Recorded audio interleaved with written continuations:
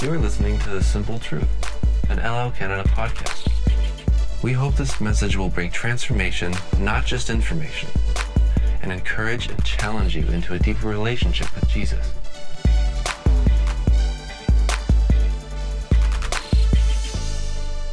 One of our kind of humorous definitions of leadership, because men often say, how do I lead at home? Well, how did Jesus lead? He laid down his life for us. Great. So here's how you lead.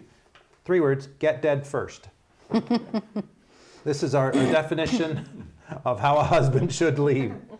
Get dead first. If life is all about you up until the point you get married, as soon as you get married, get dead first.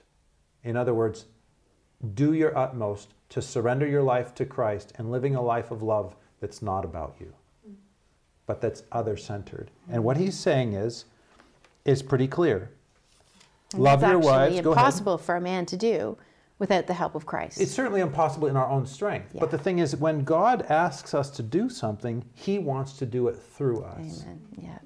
So, no, I can't lay down my life on my own, but the Holy Spirit can do a work through me. I am naturally a selfish person, but God working in me can make me into a loving person. Yeah. Not naturally, supernaturally. That's right. So this is so important that we remember this, the Holy Spirit's enabling.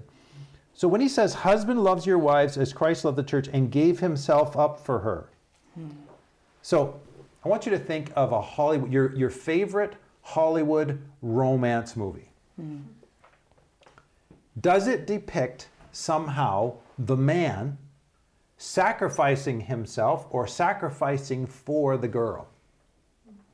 How often is that the theme? Very often. How often does the girl fall in love with the guy, even a guy who's a complete loser, because he did something sacrificial and won her heart?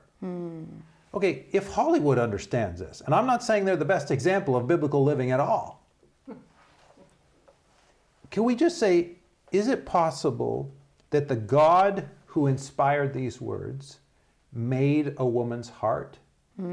He knows how a woman works. And he says, men, if you will live sacrificially for your wife. I mean, it's a big invitation. But whether we like it or whether we reject it, this is the heart of femininity.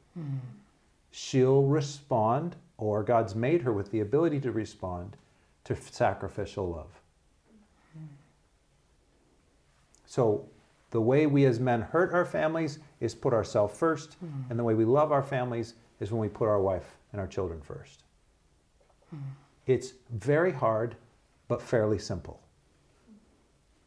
So what he's saying is, instead of living your life the way you always have up until marriage, which is all about you, you think about when you're young and a single guy, you just kind of do whatever you want, whenever you want. Often you're not accountable. If you look at your room, you're certainly not, well, never mind. We won't talk about cleanliness. But the fact of the matter is most guys are notorious. There's a stereotype there. There's Right. many exceptions, but there's a stereotype there.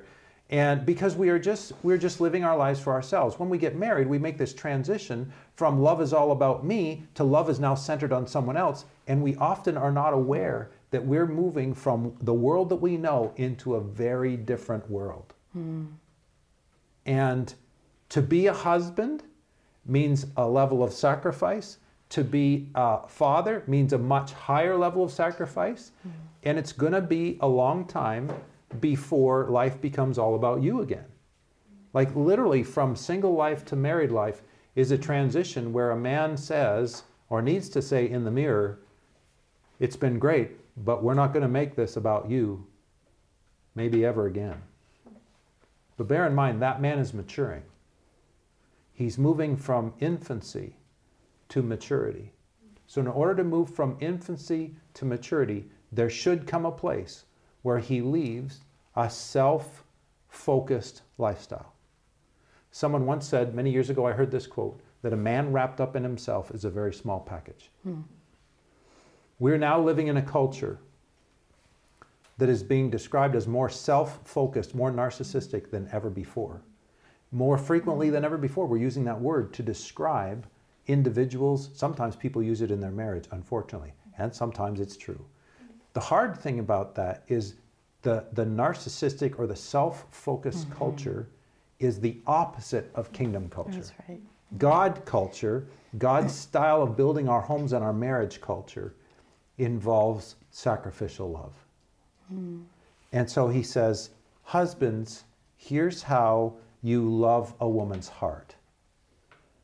By loving her like Jesus loved the church, and in a sense, giving yourself up for her.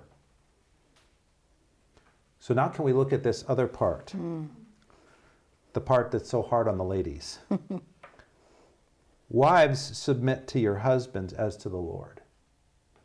What if that isn't an invitation for oppression or a loss of identity? Right. He's just simply inviting the women to lay down their lives for the husbands the same way he invites the husbands to lay down their lives for the wife.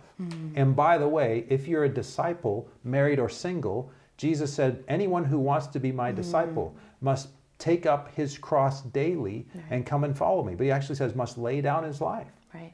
So the whole heart of gospel living is that we reject the selfishness that's part of our sinful nature, and we accept the call to more of a Christ-like or godly nature, believing that he's going to empower and do it through us, but turn us from selfish people into loving people, single or married. So then what I'm suggesting too is that the context and the heart of Ephesians 5 is God writing to men and saying, guys, here's how you do it for a woman, and this'll catch her heart.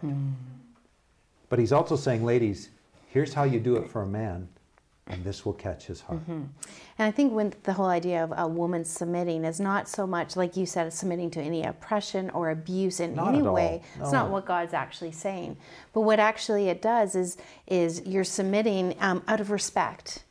Men actually really respond to being respected.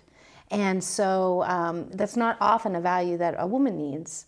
But a man actually feels loved when he's respected. And so it's important, actually, when that submission piece is actually more out of just respecting him for his leadership. Well, and I think if you're both pulling at both pulling at the reins, or you both have a vision, or you both have this, you need to work to become one. Right. If you have two visions in your marriage, you have division, right? So the hard thing is we hold on so tight to our individuality. I'm an individual, I'm independent, I'm this, I'm that. The fact is that beyond independence, there's another level of maturity that God invites us to, which is interdependence.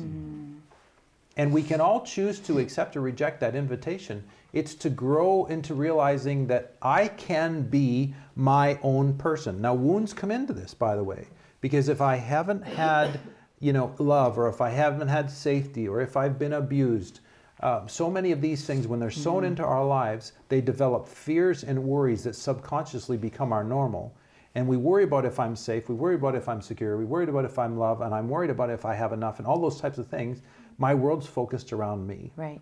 Healing then becomes very practical. It does. To release and deliver me from that self-focused living, so that I can actually make sure that she's safe, and that she's loved, and that her safety and her love is a higher priority than mine. So actually, you had referred to this in the last session, but this can bring healing. It can bring a lot of healing. It can bring healing that you didn't even realize needed to be healed. Absolutely true. And so I really read this now, I didn't used to, hearing God's heart saying, guys, this is the heart of discipleship. Don't expect it to be any different in marriage the way I designed it. Thank you for joining this episode of The Simple Truth. Visit LLCanadaCourses.com for more information about LL Canada and the resources we offer.